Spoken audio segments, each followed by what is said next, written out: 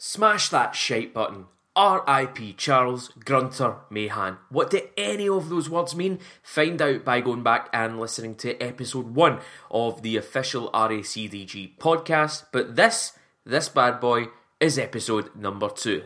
Producer Mark, hit the tune. He's out with the driver now. Now, I'm not sure this is right. Would somebody kindly go and stop him? Give him a large brandy and hop him down. No, this really is beyond a joke now. He's gone gaga because this is quite... I've never seen anything like it before, and to attempt to hit the ball out of there is pure madness. You seen a worse golf shot? No, answer the question. It's terrible. This could be good. Come in. This could be good. Looks better than it is, folks. Not bad. Hello there. Welcome along. There was a very up-to-date cultural reference, Mrs. Doubtfire, 1994. This is the official RACDG podcast. This is episode 2 of that bad boy. My name is Gary, and I'm going to be joined in a moment or so, as always, by the man with the schedule of a professional golfer and the golf game of a man with the schedule of a professional golfer without the income of a professional golfer. It's Crawford, and the man with the name that sounds like a late 90s American TV magician. Ladies and gentlemen, welcome along, Rob Cross.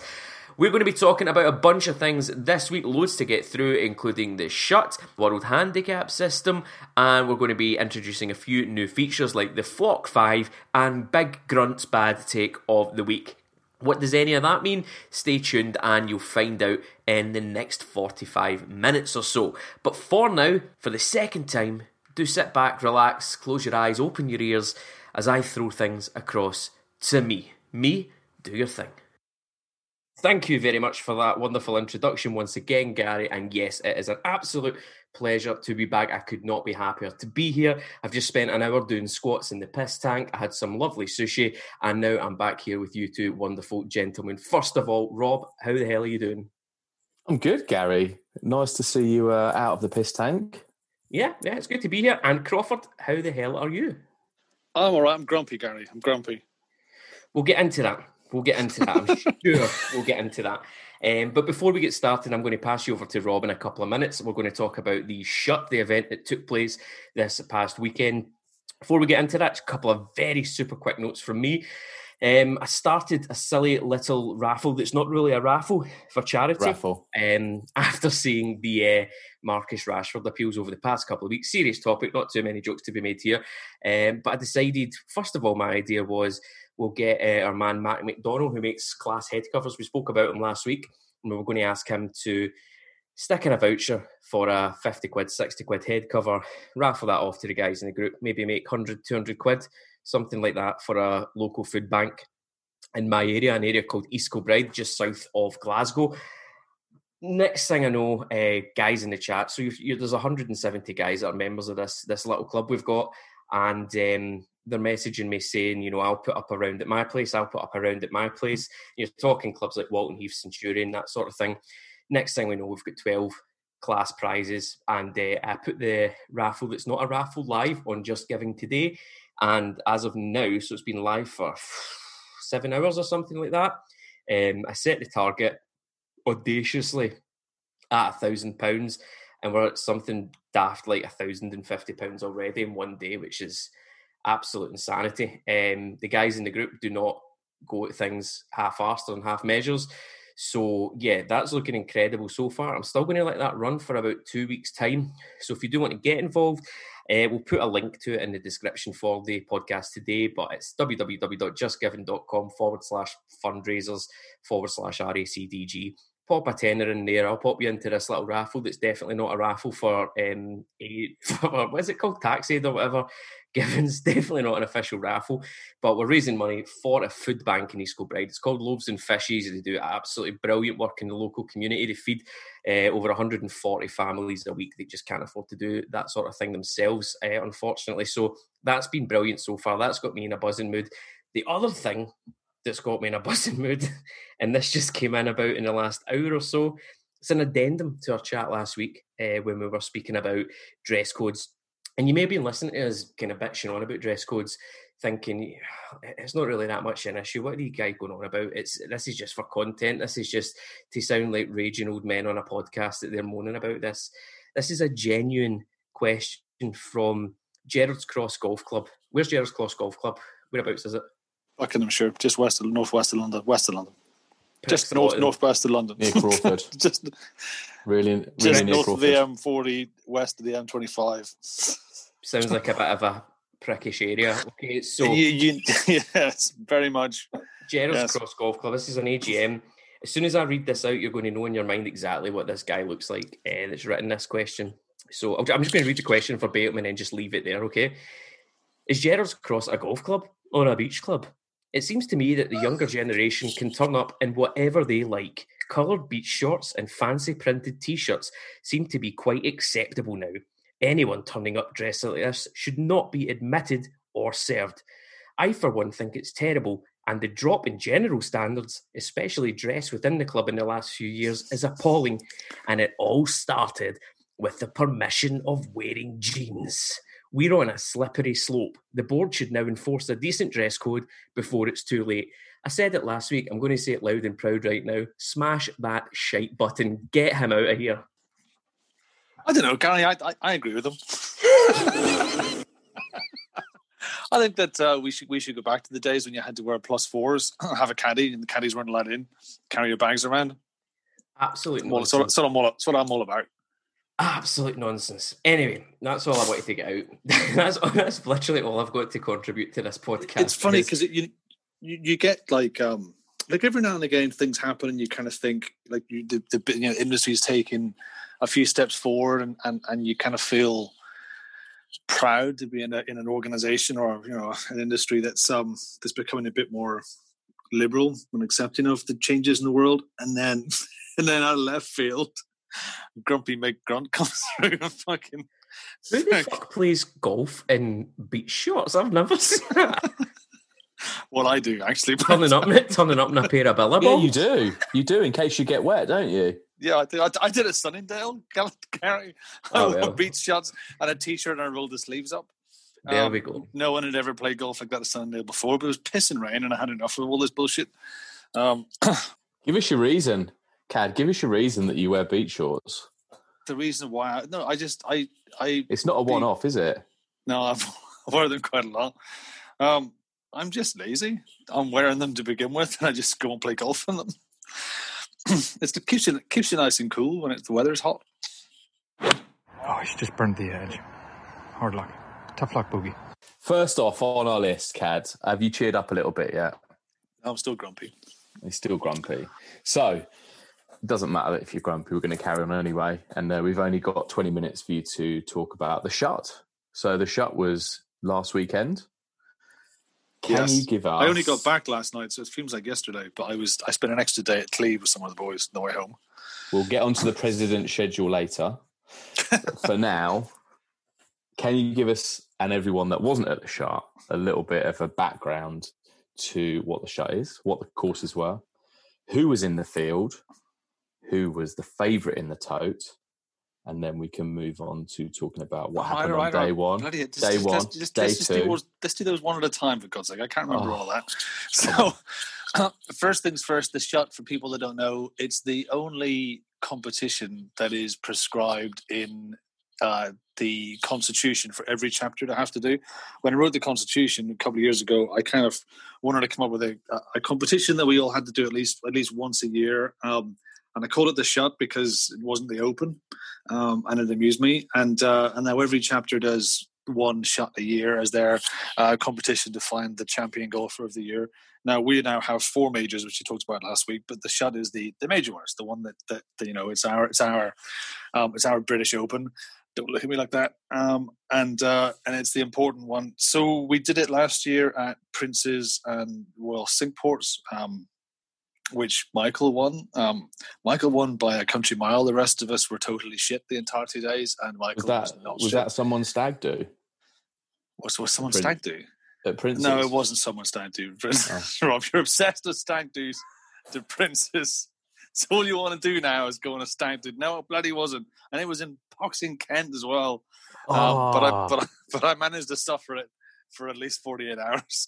And it was kind of fun. Anyway, that was last year. This year, the idea is that every year as the captaincy moves around, the captain chooses where he's going to do the shot, and it kind of does it somewhere local to whoever that person is. So as we kind of move through the next 5 to 10 years, we'll all go to different venues around the country that we might not normally go to because the shot is local to the captain. So I did mine last year in South East in Kent.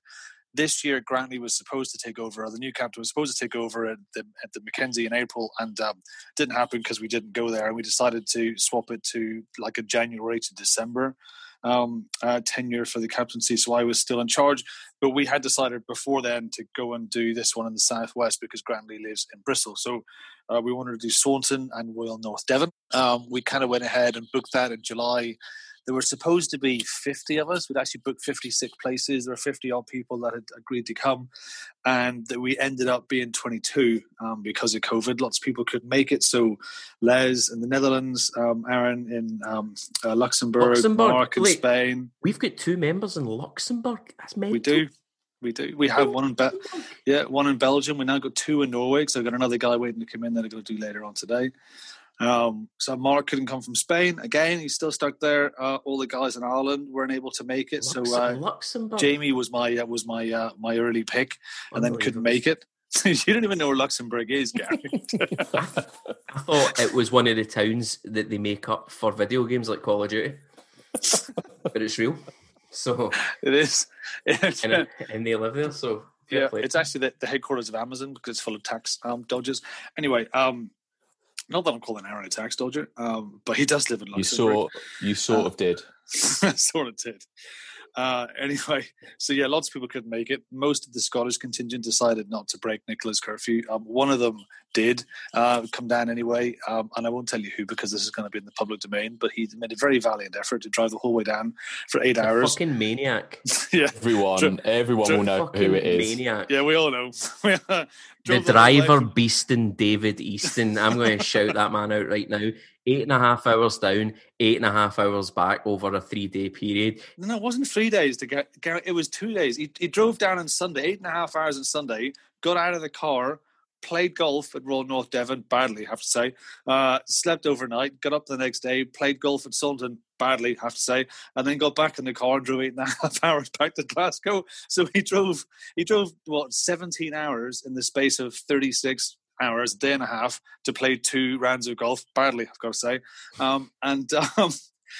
talk a lot about golf perverts, right? He is the Harvey Weinstein of this group. He is the biggest fucking golf pervert that's ever existed. That's outrageous. And he's done that 3 times this year. He's come down south 3 times. Yeah, he did. Yeah, he came down for the Cock of the North, and then he came down for what we call Heathland Week. So around the Kaluna, we did, which was one day, 36 holes at Sunningdale.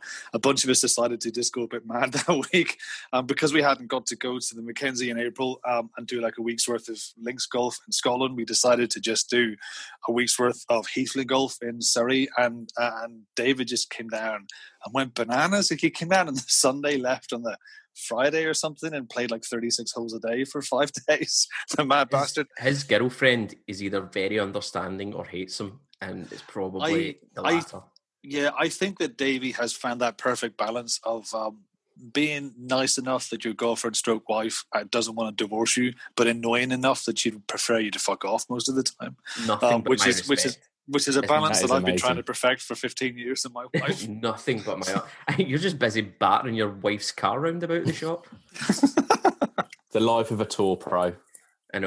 Yeah, a shit tour pro that can't break 100 twice in a row on Sunday and Monday. Anyway, so we get down to Royal North Devon. 22 of us. We went out. Royal North Devon is the oldest golf course in England, weirdly enough. Well, not weirdly enough, it just is. Designed by old Tom Morris. It's one of those places that's a bit of a Marmite course. Lots of people really love it. Lots of people say that they really don't get it and don't like it. We all played there. I don't know what they're on. The people that don't like it, it's fucking awesome. It's like there's a bits of it, there's 2 holes out, like first and second, and then 17 and 18 come back to the clubhouse, and they're kind of on flat pieces of kind of, just like grassy land. For the rest of it, it's like a, up and down kind of, hilly, kind of hillocky, perfect links course. Really open. You can get loads of space off the tee, which I always need because I can't hit a ball straight ever, as has been evidenced many, many times. And didn't play much better on Sunday at Royal North Devon. But the weather was pretty good. It was really windy the whole 2 days we were there, which you kind of expect at the end of October. And we had one big rain shower on the way through. So I was out in the first group. Captain leads us off and went out with who's playing with Sean and Jack. Sean Martin, who's a pretty new member, and Jack Michaels, who's been around a little bit longer. It was the first thing that first event Jack has come to, although he's played with a couple of members. He played with Jamie over at Beltray before lockdown got crazy again. So went out with them, and they went bananas, the two of them. So first hole I lose a ball, second hole I lose a ball. I'm playing shit, didn't get any better. They both birdied the first hole. Jack birdies the second hole. Jack birdies the fourth hole. He's 3 under after 4 holes, and I'm thinking, Jesus, I'm about to witness something here. Forget about my shit golf. Let's just watch Jack shoot a 65 around Royal North Devon. Didn't happen. He got shitter as the ground went on. But handicap 2, I think it's 2, something like that. So he's a good golfer. You expect him to play well, and it was his first involvement in an event and then one of the majors, so he was going for the mega bonus, or automatically entered for that. And as usual, he was 2 under at the turn. He got to the 13th tee, he was 1 under. It was all looking like it was going to happen. There was the 13th is a really short par 5, like a 420-yard par 5. It just absolutely fell apart. Like it always does. I got him on camera, I got in his face, and then it's like clockwork. It's absolute clockwork because he started off fucking spicy and hot. He was 3 under through 4 holes. He was flying. I was convinced that today was going to be the day that the mega bonus was found. It got to 13. To be honest, Crawford, if I had a prick like you in my face with a camera every time I wanted to get a golf shot, then I'd probably crumble as well. So I can see where the boy's coming from, but it was a valiant effort. I totally agree with you, Gary, but that's part of the mega bonus. You have to have a prick like me in your face and survive it. So day 1 was at North Devon. Where was day 2 at? Well, I'll get on to that in a second. A special mention has to be made here for Gav Irons. So Gav's plays off 18, 19, has, a game that is includes the big right miss off the tee quite frequently. But he went out in the final group on Royal North Devon. First hole, he hits the green in 2, has a 30-foot putt, and he fucking drops it. And what he hadn't realised was that it was a par 5. So he hits an eagle on his first hole. And he's never had an eagle in his life. So the first time he ever has an eagle is at Royal North Devon, the country's oldest golf course. And he has it on the first day of the Shut, one of the biggest competitions that we have. And then, having eagled the first hole, on the 6th hole, he hits his tee shot and he hits a fucking pedestrian in the chest. You know how I knew that, Crawford? I thought you were going to say he hits a pin and gets another eagle. It's a human. There was a guy walking up the path to the left-hand side, and he hits it over to the left, hoping that his big right miss is going to bring it back to the fairway, goes straight as an arrow, bounces off the ground and wallops the guy in the chest. And he takes him out. This is 5 holes after his first eagle. See, I knew this because he texted me privately, not even within the group, just texted me saying, I just got my first ever eagle, like a child bringing his starred homework back to his mum and dad. Didn't tell me about leathering a human, though. Did the guy collapse? That was probably a few hours later. I'm sorry, Daddy. I'm sorry. Things have gone bad, gone awry. But yeah, so that was. Did he ground him? The guy actually apparently was pretty cool about it. He came up and said, "Oh, I'm sorry, I shouldn't have been walking on the golf course." Exactly right. So, yeah, fine. So that was day 1, and is it a 2-day event, Cad? Is it? Yeah, it is. Round 1, add round 2. Yeah, okay. It has become that. It's become a 2-day cumulative Stableford event. And what's really nice is that you all kind of go in for dinner in the middle, like at the end of the day one, together. And you've got your winners and your leaders and the people who are bringing up the rear. Me, sorry, I caught something in my throat there. And then you go out. Then we would go out in reverse order on day 2. So the leaders went out last, and the losers went out first. You went out first. Yeah. Who were the leaders? Yes, the leaders on day 2 were Jay Ford, who's from Bristol, who's a friend of Groundley's, Matthew Thompson, who's from, but let's just say the northeast generically, somewhere up there, John Stern, and of course Ben Lovejoy. And in the second last group, it was Sean Martin, Chris Rogerson, John Arshad, our very own Mr. Stato, and Chris Madison. So Chris Rogerson, who plays off 17, hits the ball an absolute mile for I will say that for 17 handicap. It doesn't often mean anything hitting that miles, but he had a pretty good day on day 1, and then on day 2 he had a blinder. He was the only one that pretty much got within his handicap on day 2, because day 2 at Saunton was fucking carnage, absolute carnage. He was the only man in that field, because we were obviously following along with the leaderboard on our little kind of private leaderboard that we had, and he was the only man in that full field that hit to the handicap Stableford points in that entire day. Stableford, obviously, points-based system, 2 points for a par, net par, 1 point for a net bogey, 3 points for a net birdie.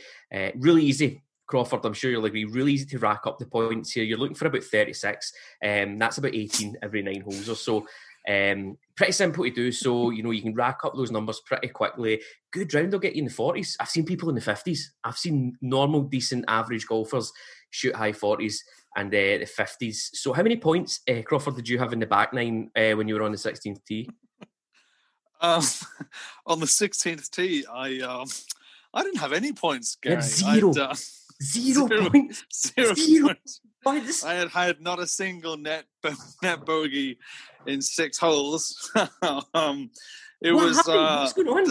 What's happening? What is going on in your head? Well, let's just first of all state that I went out in round 2 and I thought to myself, right, no fucking around here. I'm going to end up kind of mid-table. I'm going to go on a charge. I'm going to have a steady afternoon. Going to hit my handicap. You started good. I hit a good drive off the first. I was marching along first 6 holes, and some people use the phrase the wheels came off. I'd prefer to use the phrase that the entire fucking car exploded and ejected. You were deader than roof. Charles. You were not on that 13th tee. You were 6 feet under Charles, who's already 6 feet under. Yeah, I was struggling. Do you know how sometimes how you have a bad hole and then you think it's okay, I'll just make it up now, and then you have another bad hole, and then you have another bad hole, and then you just lose your head, and then having lost your head, you just start getting like fucked off with the whole thing. I almost broke my club. I threw my club at a bench and nearly broke it. On one occasion, I hit a ball up onto a green that rolled back toward me off the false front, and as it rolled down, I cricket like as it was moving. Yeah, as it was moving, I just did a covering drive and whacked it and missed Matty McDonald by about 6 inches in the shins as he went flying past him. I just checked out of the entire thing. I was not interested or engaged at that point. For someone that plays so much golf, you don't play a lot of golf. Like, what is going on? I did too much golf. It was exactly too much. I can't quite tell you enough just how windy it was at Saunton. I mean, Saunton's a difficult place anyway. It's a classic linksy course. There's lots of big dunes, lots of really heavy rough. So you have to hit fairways. You got to get up down by the green in your second kind of a shot, your approach shot. So you can't be spraying it around. And when it's really windy, just bogeying a hole is hard. So if you're not getting it on, like in play off the tee, you're not making any points. And I went through a period of just hitting it right. And the problem is once you kind of go out on both courses and then come back to the clubhouse. So once you get out around 8 or 9, then we were coming back into the wind. So everyone was struggling on the front 9, and then they still had to turn around and then come back into it. And it was just brutal. So I kept I got the big right miss going, and I was 3 off the tee, and then I just couldn't. What was the worst part? The most incredible part about your score was that it wasn't the worst score of the day. There were some insanely high numbers out there. If Russ wasn't so old, he would have shot his own age over par. Can I just also point out that I shot, I think 107 was my finishing score at Saunton, but the thing is, right, the way the system works is that it will only register a gross triple. It will not register any numbers beyond that. And there were at least 9 holes where I had like a 6-foot putt for a triple and just picked up because I couldn't get any points. And between us, there is no way in hell's earth that I was making that putt. So in reality, it was probably 120 that I shot. There was more 7, 8s and 9s on that scorecard than a good night at Strictly. It was wild. Yeah, but it was very good fun though. I'm kind of like, you know, Should we turn it a bit more positive though, Kaz? Come on. Kaz, yeah, let's turn it there positive. But that's one of the things I like about this group is that, yeah, I was annoying the hell out of me, but actually, I think we all kind of enjoyed the grit of it, you know, like being out there in the wind and it being a bit crazy and the carnage of the scores. I think we all kind of like that. Like, we're not the kind of people that, we get in a proper grump if we're not going around level par and complaining about, you know, the grass not growing in the right direction. Like, we just get on with it and have a bit of fun. But Cad, there was a competition happening and among all this, okay? So we're at the bottom of the leaderboard here. Let's talk the top of the leaderboard, right? So I'll set the scene for you and you can take it from there. Ben, who I've got saved in my phone as Ben Golf, but I'm pretty sure his second name is Lovejoy, okay? So Ben Golf was the first day leader. He was also the man I had money on in the tote. I was pocketing a cool £37 if he came home with the victory. So I was watching with bated breath. There was about 4 or 5 other names round about him. A couple of guys round about that -2, -1, level par, level going into the last day. What we got was a more thrilling, a more exciting, a more incredible conclusion than we could possibly have ever dreamed of. Talk us the fuck through it. Well, first of all, let's just say that because this shot was on Sunday and Monday, and the reason why is that we tend to not play resort courses. We tend to want to go and play like really good courses, which are all private, and they won't let you play on a Saturday morning. So if you want to go play Celtic Manor, you can book a big group to go play on a Saturday and Sunday, but not if you're playing places like Saunton or North Devon. So it was a Sunday and a Monday, which meant that a bunch of us went down on the Saturday and played Saunton West, the other course at Saunton, on Saturday, and we had a little game which we called the AmRam, and Ben won that. He won the AmRam. I actually drew with him and tied with him, although he beat me on Campback. So it's quite extraordinary that I went from being first to being absolutely last in 24 hours, although not unheard of for me. So Ben won the AmRam, and then he went out on day one, and he was in the lead on day one with some really steady golf on Royal North Devon. And then the big question everyone had was, you know, was he going to be able to hang on to it on Saunton, which is always going to be a more difficult test, particularly with the wind.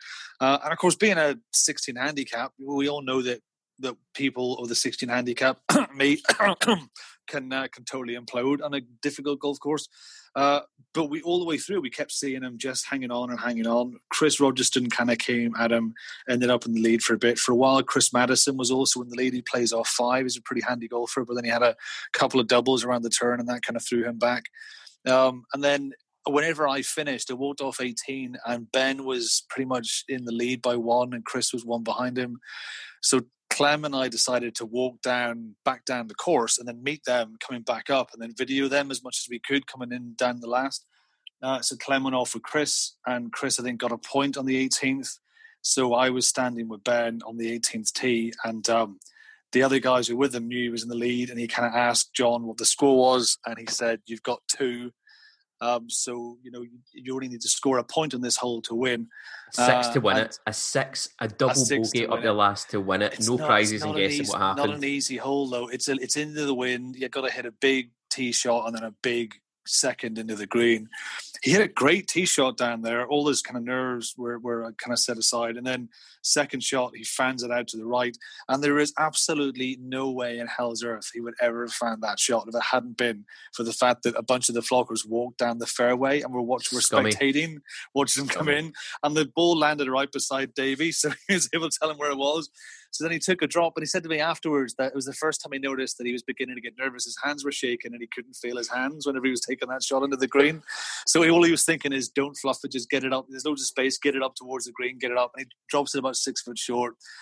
takes a putt up there, doesn't quite make it, has about 10 feet, and it just trickles by. So he ends up blobbing the 18th. It's all square. It's a tie between Chris and Ben on 18. And everyone's like, what are we going to do? What are we going to do? And I can't stand countback. I think countback's a really mealy-mouthed way of deciding something. It's supposed to be a game that's played over 18 holes, and whether you play well in the front and then you hang on the back, or you don't do so well in the front and then you smash it on the back, it's your points overall that count. That shouldn't matter that the person who was playing well on the back nine should win. So I don't like countback.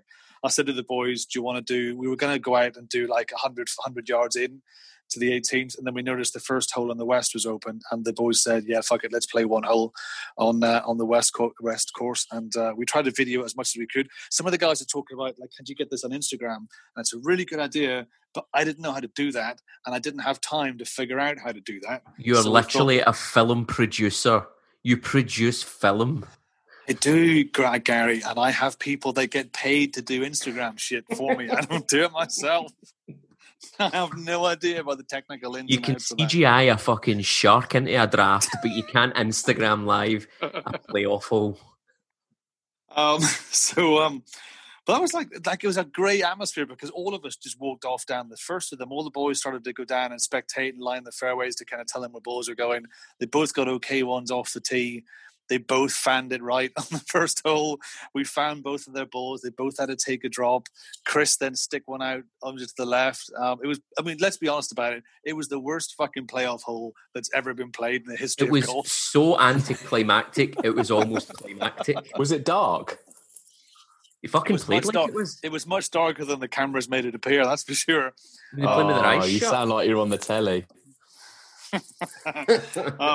But what was fun, we ended up, so Chris had to kind of climb up above a sand dune and take a big lob into the wilds to try and do it. And in the end, Ben prevailed. Chris conceded the putt, and Ben won. And I want to give a shout out to my man Ben. Ben is a wonderful, wonderful human being. Not only for winning that competition and putting £37 and 18 pence into my very hefty pockets, but just in general, there's nobody I would rather have seen take that than Ben, gentle Ben. Uncle Ben might have died at the start of Spider-Man, but my spider sense was tingling all day Monday for him, and he will live long in my heart for as long as the shot is a thing. So Ben, this whole episode is dedicated to the new champion golfer of the RACDG, Ben Golf. Ben Golf.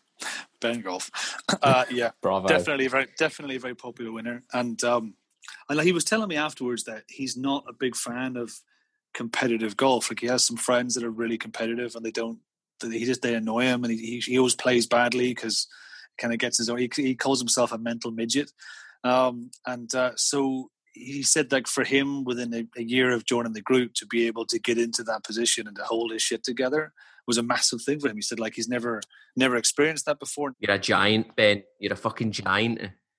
And now he's like, now he's the champion golfer of the year with the Charles Memorial Cup. What a story to have in his possession for a year. What a story. Charles did not die in vain. What a story. Ricky Irons on 16. That's go way right. Might be OB, mate. Gary, tell me about the new World Handicap system in less than 5 words. What a mad wee thing. The World Handicap system's coming in. Good. And do you know what, Rob? I've went away. I've done my homework. I've taken this on my shoulders on behalf of the entire group. And what's going to happen in a minute is Mark's going to play a lovely little jingle, and then we're going to listen and find out all about the new World Handicap system.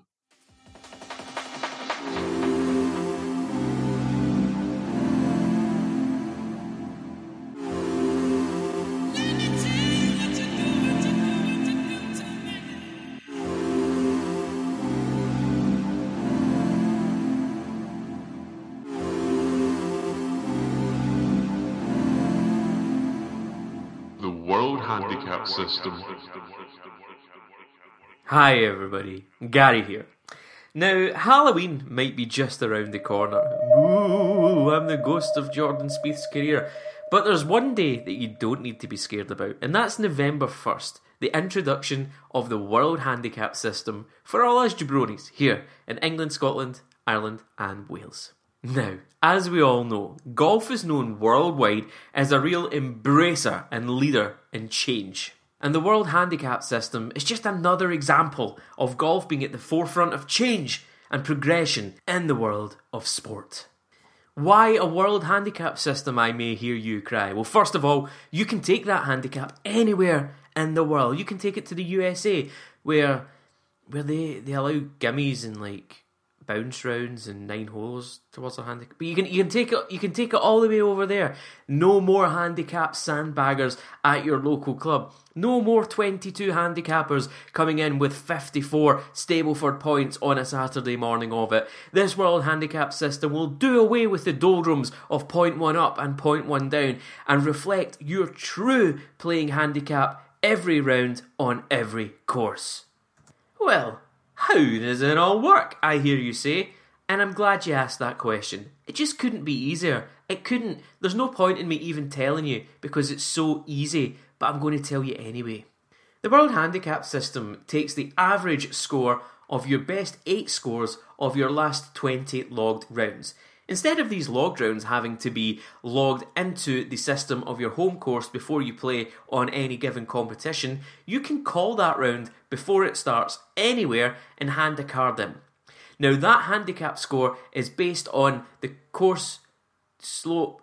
It's based on the slope rating of the course multiplied by the course rating times 95. So you get 95% of your handicap multiplied by the course rating and the slope rating, and from there you get so you get a certain amount of shots in each course, but that's not your handicap. So your handicap is your handicap on the system, and then you go to Claire,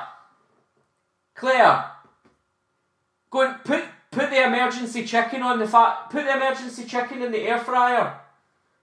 Put the emergency chicken in the air fryer. It's under the Viennetta in the freezer. The mint one. Yeah, can you text my mum and tell her Zoom charades is off. I'm going to be here for a wee while. Zoom charades. Okay. Fuck. Just put your number, put your CCN number, whatever, into the website, and it'll tell you what your handicap is, and then just ask the pro whenever you get to a course. It's easy, isn't it? Easy.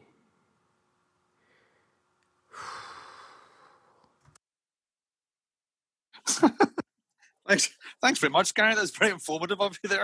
I appreciate that. I know what I'm doing. Had no clue before. It's all about clearing these things up. But for serious, the World Handicap System's coming in next week. Have you got any thoughts on it? Do you know what's happening? Has your handicap been affected? Like, what the fuck's going on? I couldn't give a shit.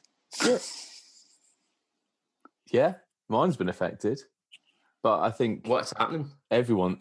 Well, it's come down, but I think the confusion is people don't understand what the index is. It's not your actual playing handicap.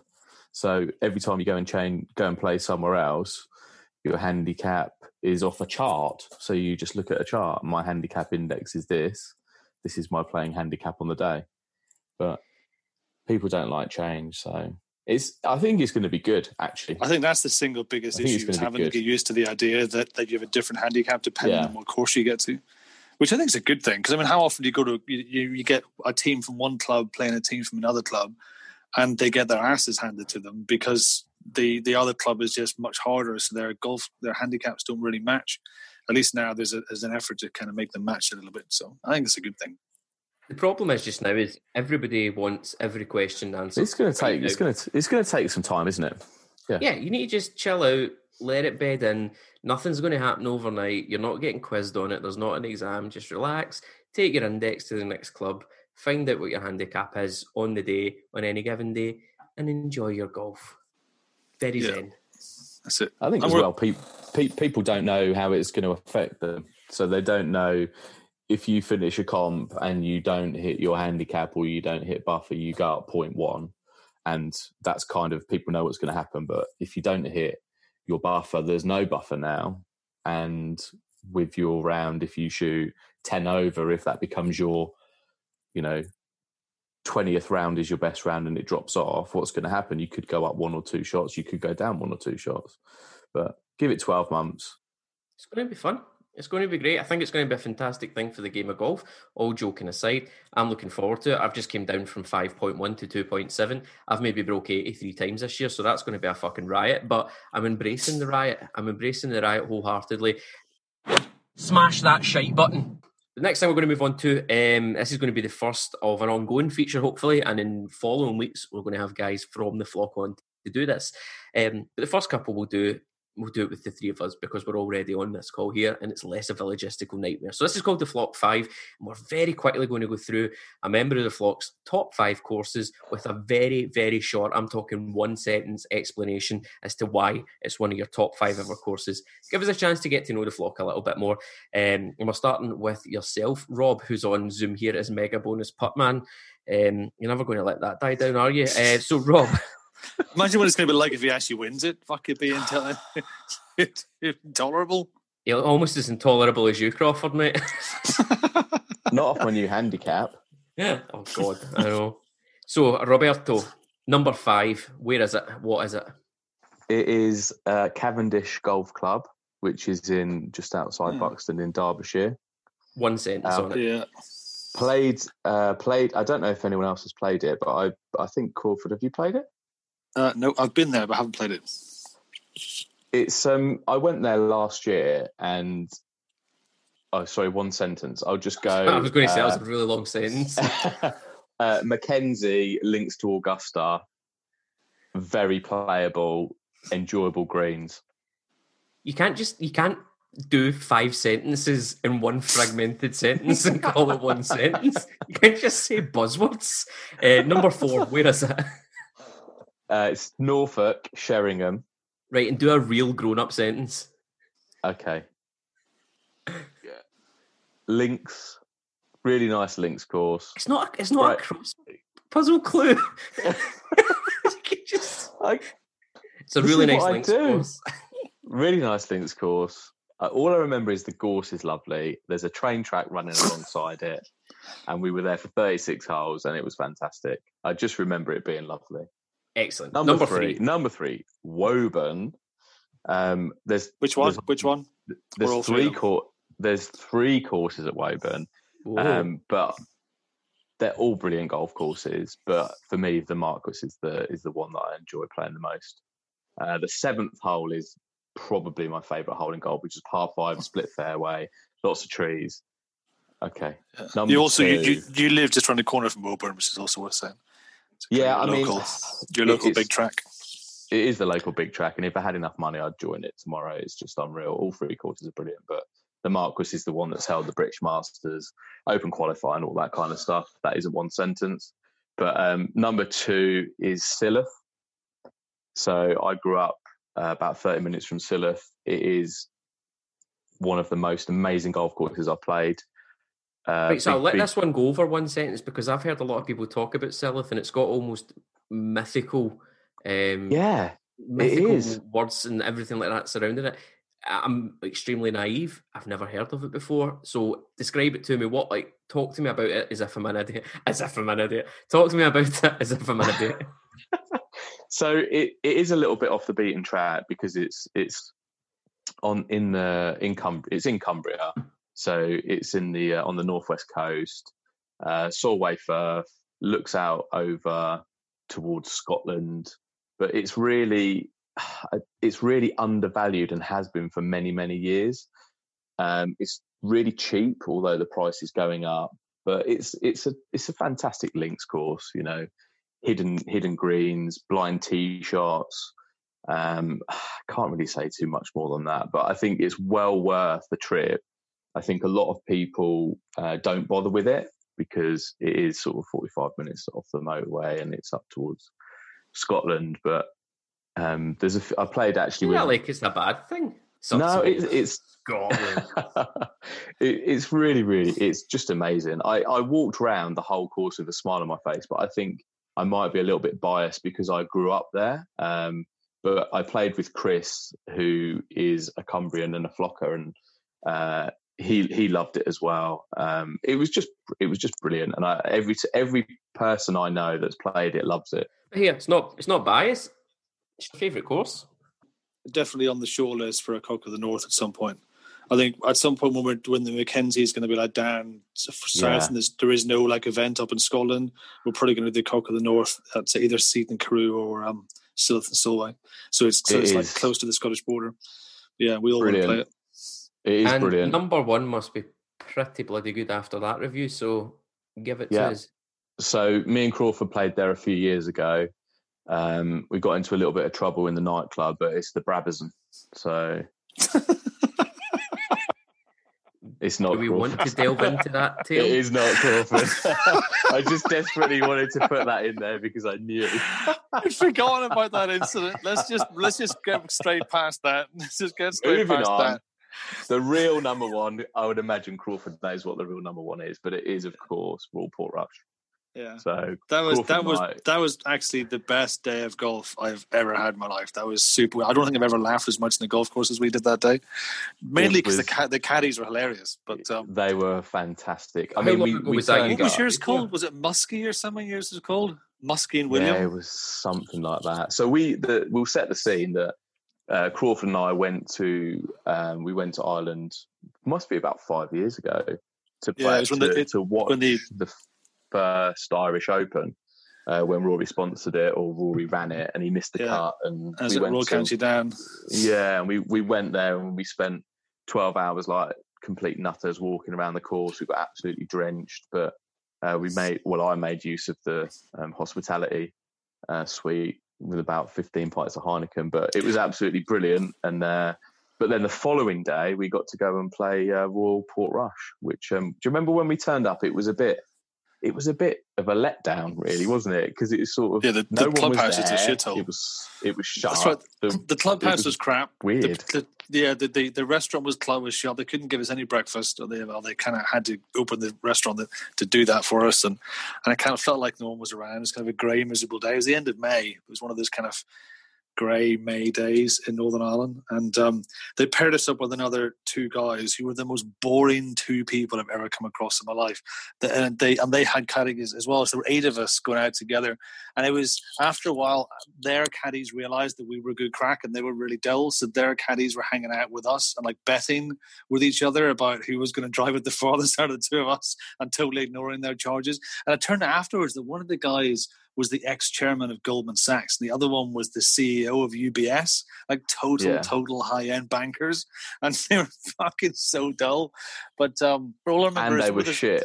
They were really terrible. Shit as well, they took weren't it really they? seriously, and they were terrible.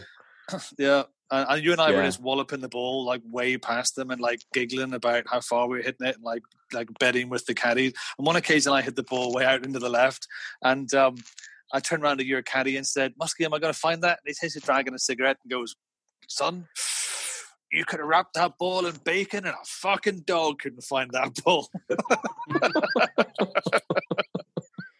Do you think there's an American banking podcast out at the moment, and 2 of them are sitting talking about the 2 pricks that they played Royal Portrush with 5 years ago? It could be true. It could be true. But I think the thing is, when we turned up there, it was like, I think I said to you, let's not even worry about the score. Let's just go and play and have a bit of a laugh. And it was absolutely fantastic. But I think I did say to you at the time, because wasn't it the week after the Open, or they knew the Open was going to be there? Yeah, no, they I think they were just about, everyone kind of knew, but it hadn't been officially done, but everyone there knew that it was about to be announced.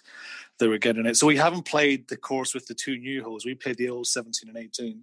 I think I said to you at the time, it was quite short, wasn't it? We did play it off the back tees, and it was quite.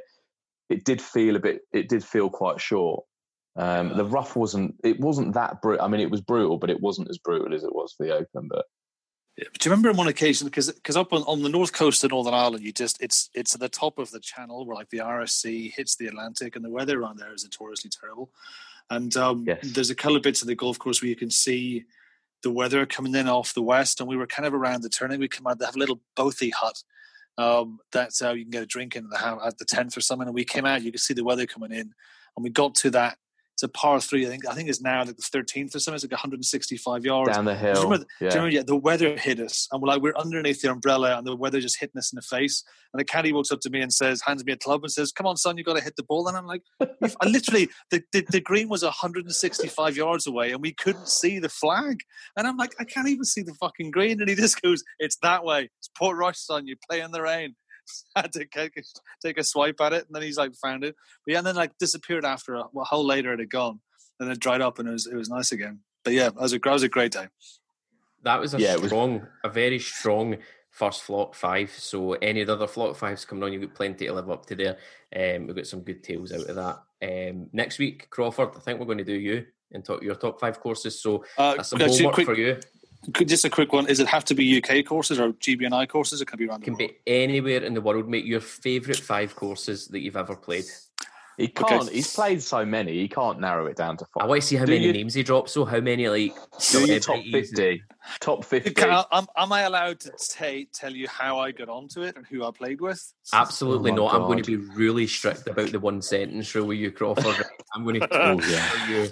Yeah, Gary, I am the master of the 14-line sentence. One sentence. I feel like I'm doing a fucking 14-year sentence talking to you sometimes, mate. I've always wanted a ball pyramid.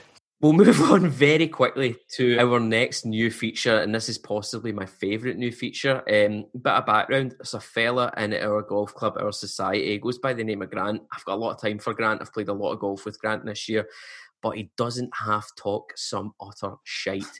So every week, Grant comes out, and we call him Grunt. We call him Grunt. Let's preface this by saying that we love you, Grant. The Grunt for Red October. This is done in the nicest possible way. But Jesus Christ, Grant, you talk an awful lot of shit. He loves the drama. Don't even pepper him. Don't even season him up by saying, "Oh, we love you." He fucking loves the spice, man. He's a big dirty steak, and he wants flung straight in the frying pan of drama. He does not care, right? So Grunt's take of the week. Every week, the 3 of us are going to pick one of Grunt's takes and bring it to the table and decide what Grunt's worst take of the week was. So, Rob, did you make one? Did you make a note?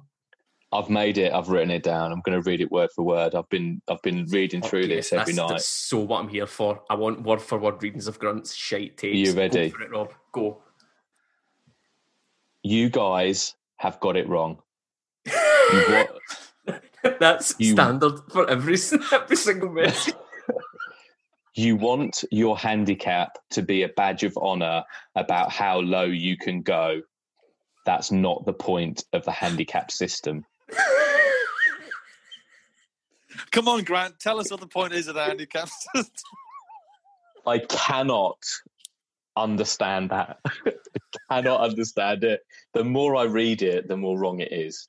I don't. So what is the point of the handicap system then?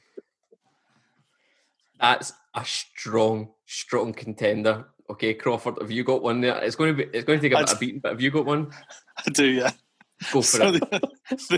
The other day, Alan poses a hypothetical question to the group and says, "Okay, you win $5,000." Oh, this is mine as well. I'll let you do it, Crawford, but this is 1,000,000% mine. He says, I can't even say it.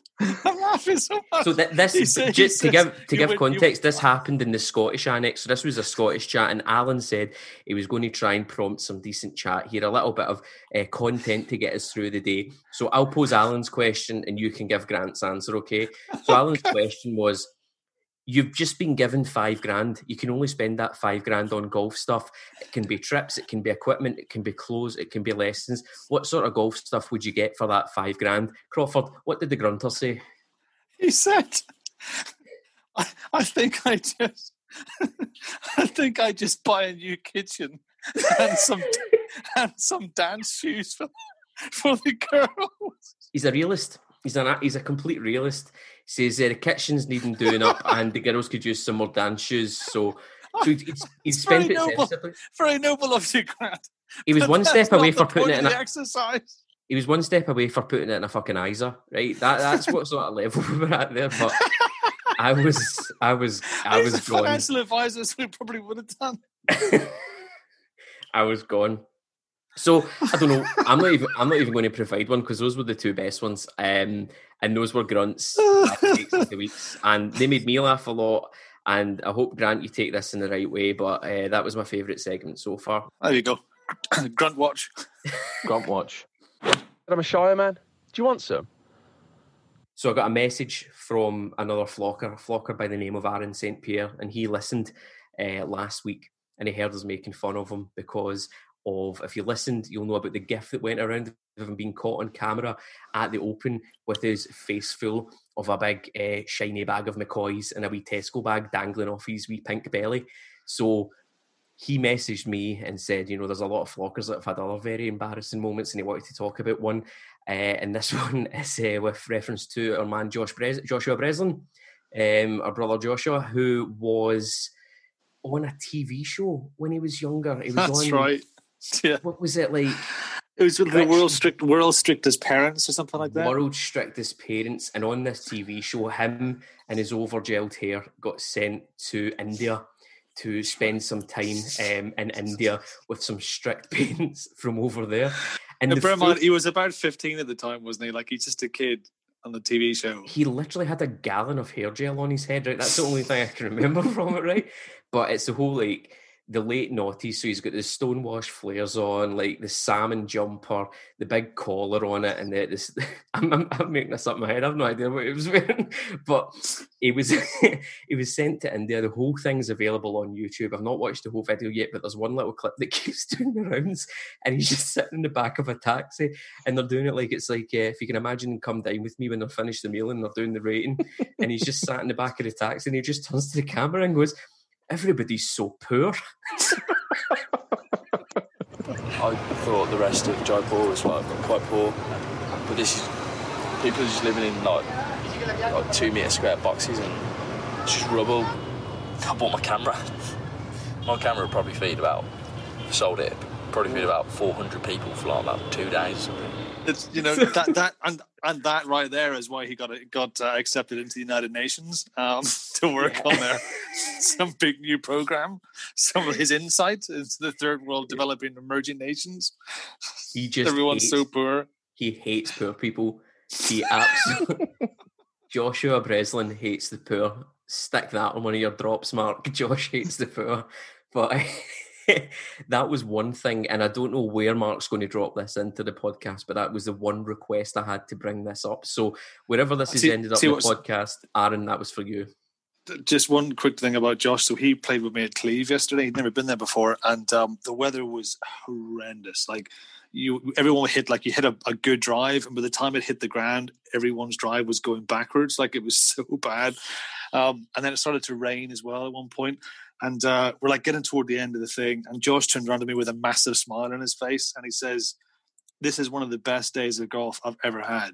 And I don't know anybody else who would have even come out in this. They would have just said, "There's no way I'm going out on that course on the top of a mountain in that wind and that rain."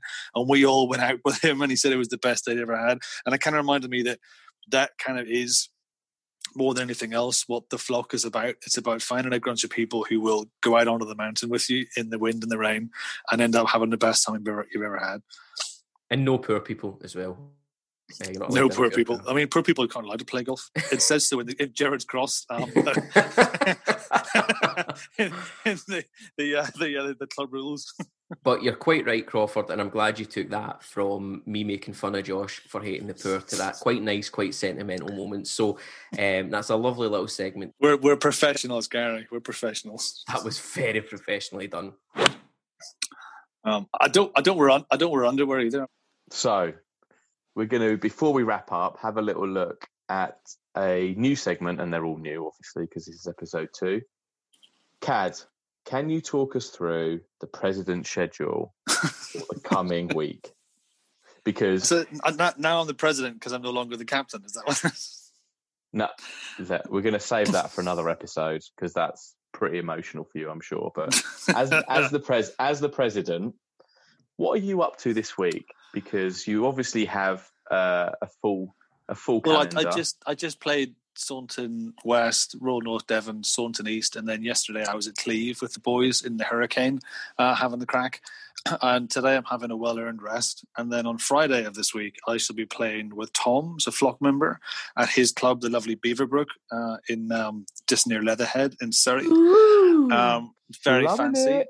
Very fancy. They have caddies and white overalls. I'm looking forward to that. Going to get some pictures. And then next week it's the Chiltern Classic, isn't it, Rob? We're going that as well. Basically, Sam has organised a little competition for us at the lovely Ashridge in Hertfordshire. It's supposed to be the best course in Hertfordshire. And although I live in Hertfordshire, I have never played there, so I'm looking forward to that. And it's called the Chiltern Classic because everybody has to play with some kind of old-fashioned blade or a persimmon wood.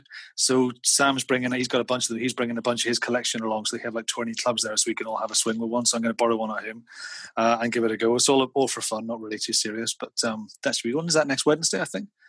It is, yeah. I am attending as well. So that's my schedule. And then the week after, we've got... Actually, you know what? That's Ashridge next week, and then I think a couple of days later I might be playing Newmarket with a couple of the flockers as well. Haven't been there yet. So 3 rounds coming up. Quiet week. Yeah, just a quiet one. It's a quiet week, Gary, isn't it? Yeah. So I'm going to a pumpkin patch on Saturday. That's all I've got. I'm going to pick pumpkins with my child and spend time with my family, Crawford. And pick. What's that? What's that? Family? What?